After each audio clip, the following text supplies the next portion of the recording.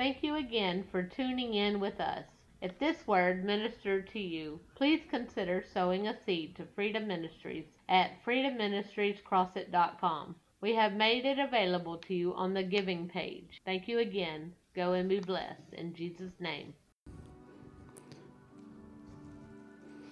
Y'all know this is, hallelujah, this is Pentecost Sunday.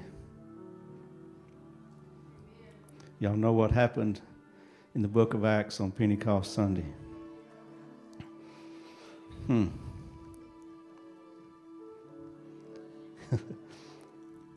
don't know what y'all feel right now, but it's thick up here. It's hard to explain.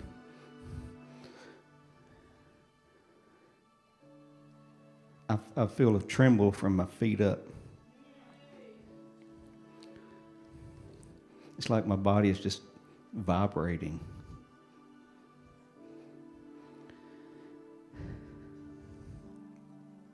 But I was sitting over when they were singing this song, and I was thinking, it's thick in here. And then the thought come, it's fixing to get thicker. Hallelujah. So prepare yourself. Or brace yourself. Hallelujah.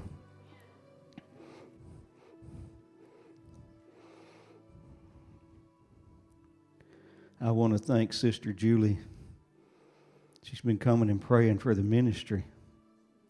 And God speaks to her, and He spoke a word to her here a few days ago. And they're all, you hit your spirit, but this one really hit my spirit. And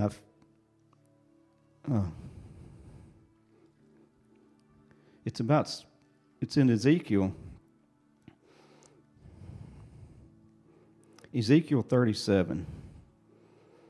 This is where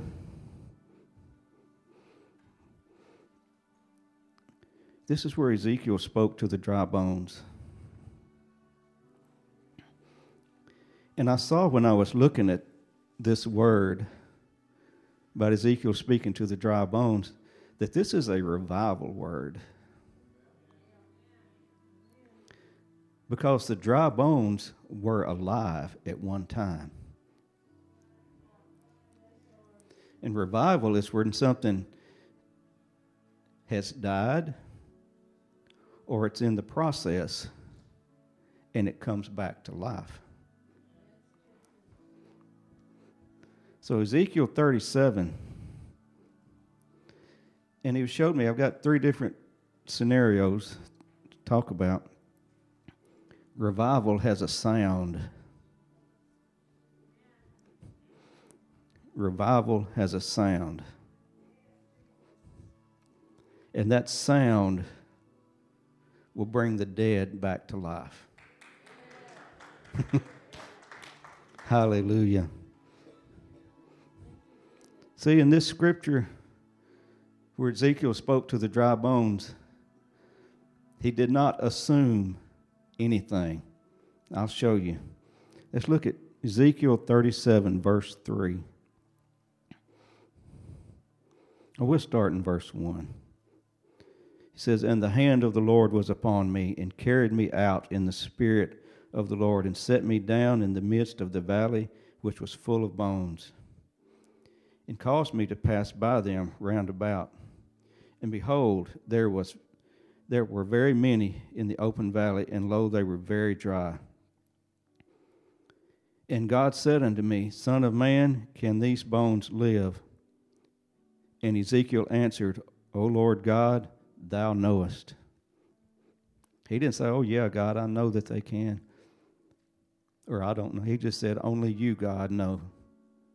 He didn't assume anything. Assumption is a dangerous place to live in. It's a dangerous place to live in. In verse 4, it says, "Again he said unto me, Prophesy unto these bones, and say unto them, O ye dry bones, Hear the word of the Lord. He told him what to say. He told Ezekiel what to say. Then verse 5, Thus saith the Lord God unto these bones, Behold, I will cause breath to enter into you, and ye shall live. I will lay sinew upon you, and will bring up flesh upon you, and cover you with skin, and put breath in you, and you shall live, and you shall know that I am the Lord. In verse 7, Ezekiel said, So I prophesied as I was commanded. Did you hear that? I prophesied. I spoke to these dry bones what God told me to speak to them. Not what I thought they needed to hear. What God told me they needed to hear. That's important. He spoke what God said. He said, And as I prophesied, there was a noise. There was a sound. And behold, a shaking, and the bones came together, bone to his bone. So he prophesied what he was commanded to speak. And there was a noise, there was a sound that took place. When you look up the word sound, we think that the sound was the bones rattling, and I know they were because they were moving. You think about it. The bones were in the dry desert, and they're shifting around, coming together. There was a sound. But this sound, when you look it up, means voice. It means voice. The voice of God spoke through Ezekiel to the dry bones. That was the sound. That was the sound that began to shake the dry bones. That was the sound that made the dry bones come back together. That was the sound.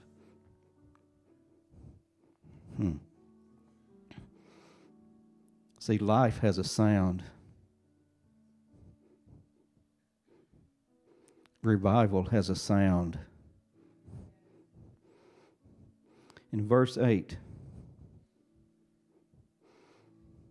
it says, And when I beheld, lo, the sinews and the flesh came upon them, and the skin covered them above, but there was no breath in them. Then said he unto me, Prophesy unto the wind, which is the breath. Prophesy, son of man, and say unto the wind, Thus saith the Lord, Come from the four winds, O breath, and breathe upon these slain, that they may live. So I prophesied as I was commanded. He spoke what God told him to. God told him, said, these dry bones are going to live and they're going to have breath. He spoke to them one time, and the bones all come together. They looked like a person, but there was no breath in them, no life in them. He had to prophesy a second time. Sometimes we have to speak to the dead things more than once. Just saying. Sometimes we get a word from God and we speak that word one time and expect everything to line up. Ezekiel, prophet in the Bible, had to prophesy twice. I'm just saying. He had to prophesy twice to the dry bones to accomplish what God spoke. And I'm going to tell you this one more time. And I may probably tell it to you off and on throughout the year, because this is what God told me. If what we see is not what God said, God is not through. What God said to Ezekiel, that these bones would be alive and have breath in them, was not what he saw the first time he spoke. They became a human again, as far as body and bones and flesh was concerned, but there was no life in them. So what God said had not fully come to pass. So he had to speak a second time. And the second time, everything lined up with what God said.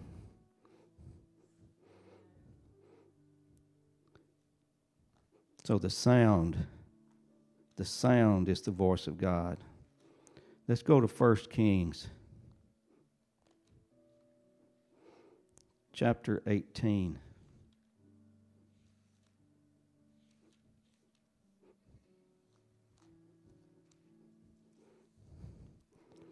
This is the story of Elijah. In 2 Kings 18, verse 41, it says, And Elijah said unto Ahab, the king, Get thee up, eat and drink, for there is a sound of abundance of rain. In other words, he told Ahab there was a drought in the land. He told Ahab to get up and celebrate. There was still a drought. But he told the king to get up and celebrate. And what did he base all of that on? Because then it says, And so Ahab went up to eat and drink, and Elijah went up to the top of Carmel, and he cast himself down upon the earth and put his face between his knees and said to his servant, Go up now, look toward the sea. And when he went up and looked and said, There is nothing, then he said, Go again 7 times. And it came to pass on the 7th time that he said, Behold, there ariseth a little cloud out of the sea, like a man's hand. And he said, Go up, say unto Ahab, Prepare thy chariot, and get thee down for the rain, that the rain stop thee not. What was the sound? When he told Ahab, there is a sound of abundance. I can show you the sound. Go to the first verse in chapter 18. It says, And it came to pass after many days that the word of the Lord came to Elijah. Did you hear that part? The word of the Lord came to Elijah in the 3rd year, saying, Go show thyself unto Ahab, and I will send rain upon the earth. The sound was the voice of God. The sound that brought the rain was the voice of God. The sound that brought the rain was the voice of God. There was no cloud in the sky when Elijah told Ahab to celebrate because the rain's coming. There was no cloud. There was no evidence. There was nothing to look at. He was strictly going by what God said. And here again we look, it says he prayed. How many times? What he was looking at was not what God said, so he kept praying. God said it was going to rain. There was not a cloud. He kept praying. Sent his servant back. Seen him one time, says there's nothing. Seen him back a second time, there's nothing. Seen him back a third time, there's nothing. Seen him back a 4th time, there's nothing. Seen him back the 5th time, there's nothing. Seen him back the 6th time, there's nothing. Seen him back the 7th time, oh, I see a cloud the size of a man's hand. A cloud the size of a man's hand in the natural eye is not enough to even be concerned with. But when Elijah saw it and heard it, he said, You better get going. You better get off this mountain because the rain is coming. He stood on the word. He stood on the word. See, one time was not enough. He had to speak it multiple times. He actually spoke it 7, prayed 7 times. Let's look at John 12.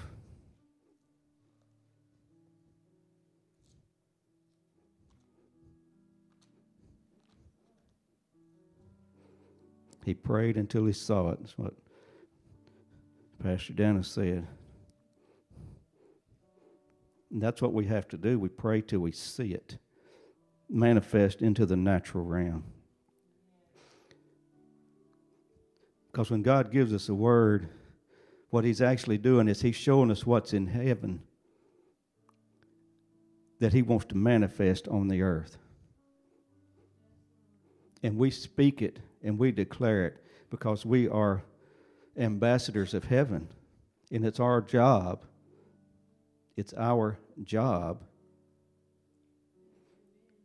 to manifest heaven on earth.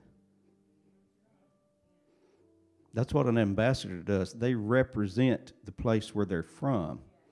We are no longer from the earth. When you get saved, you change locations. Your home is heaven, but you're an ambassador down here. And we are to bring heaven to earth. And the way we do that is speaking what God says. When he says, how he says, exactly like he says. Hallelujah. John chapter 12, 49 and 50. Now this is Jesus speaking. You know, the Son of God. It says, "For I have not spoken of myself, but the Father which sent me, he gave me a commandment, what I should say and what I should speak." Jesus himself said that God commanded him. He commanded him to speak what he said. He didn't say, well, you're Jesus, you're my son. I'll just turn you loose, go ahead. No, even Jesus got a command from God to speak what God said. Only what God said. It says in verse 50, "And I know that his commandment is life everlasting. Whosoever or whatsoever I speak, therefore, even as the Father said unto me, so I speak." See, the words of God, when God speaks, they speak life. They speak life. Revival is life. Change, when God brings it, is life. Now, the enemy brings change too, if you allow him to. But when God gets involved, he brings life. So when Jesus spoke, life went forth. And we have that same ability. We have the Holy Ghost in us. We have the same ability to speak. When we speak what God says, life goes forth. Let that get into your spirit right there. That's why we get in prayer and we hear a word from God. It's because that's the word that will bring life. And when we release that word into the atmosphere, life is attached to it. Life comes. Hallelujah. Let's look at Luke chapter 7. Because the Bible tells us Jesus didn't do anything that his Father didn't tell him to do. Minister Rhonda was hitting on it, taking up the offering. We can put our hand to stuff and think we know what needs to be done and wonder why it doesn't work. Did God say it? If God didn't say it, he told me one time, he says, if I didn't say it, I don't have to author it. In other words, if I didn't say it, I don't have to have anything to do with it. I don't care how good it sounds. I don't care if you quoted half the Bible at your situation. If I didn't tell you to do that, I'm not behind it. Now that's something we got to get a hold of right there. You can quote half the Bible at a problem, pick out every scripture in here that deals with that problem and quote them day after day after day. But if God didn't tell you to do that, it doesn't bring life to the situation. That is you and us getting involved in it, trying to fix it. But God, when He speaks, most of the time He doesn't speak. When He speaks to me over a situation, it's not a long, drawn out 2, 3, 4 scriptures long. Most of the time it's a little short word, something I can deal with, or something that in my natural mind don't look like it's enough. In our natural mind, it doesn't look like it's enough. But when it's a word from God and it's got all of heaven backing it up, it's more than enough. Hallelujah. Let's look at Luke 7:11 through 17. It says, and it came to pass on the day after that he went into a city called Nain, and many of the disciples went with him, and much people. And when he came nigh to the gate, this is talking about Jesus, gate of the city, behold, there was a dead man carried out, the only son of his mother, and she was a widow, and much people of the city was with her. And when the Lord saw her, he had compassion on her, and he said unto her, weep not. And he came and touched the bearer, and they that bare him stood still. And he said, young man, I say unto thee, arise. And what happened? And he that was dead sat up and began to speak. See, Jesus just said, I speak, the scripture before said, I speak the commandments that God tells me to. And that was real simple. Young man, get up. Young man, arise. And he had no choice, because it was the word of life from heaven. See, Jesus just walking along and messed up a funeral. I mean, that's what he did. In verse 16, and the people, and there came a fear on all, and they glorified God, saying, a great prophet is risen up among us, and that God hath visited his people. And this rumor of him went forth throughout all Judea and throughout all the regions round about. A great prophet has risen up. Jesus didn't do anything until he received the Holy Spirit.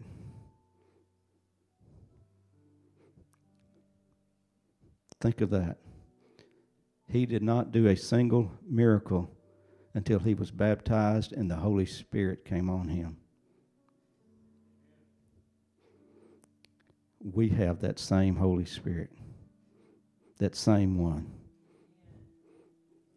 So we can prophesy to dry places. We can prophesy to dead situations.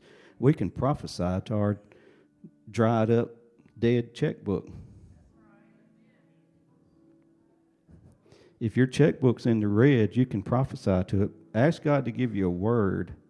You don't pick one out. He'll give you a word to speak over that checkbook. And you'll see red turn to green. I don't know who that's for, but it's for somebody. Shakata mane. Mata kotor rata shekada nanade. God is saying for us to rise up and speak to the dry bones. To rise up and speak to the dry bones. Maybe you got some children that are dried up. God's saying rise up and speak to them. We pray, we get a word, and that's what we speak over them. Hi, my name is Ron Dominga, and I would like to welcome you today to Freedom Ministries in Crossett, Arkansas. I invite you to connect with us online at freedomministriescrossett.com. Now let's take the time to pray before we tune in to today's message. Lord, I lift you up and I just pray that you draw us by your Spirit. I pray that you show us your word. You give us great and mighty revelations of who you are and how you want to move in and through us. Lord, be with these people as they tune in now. In Jesus' name we pray. Amen.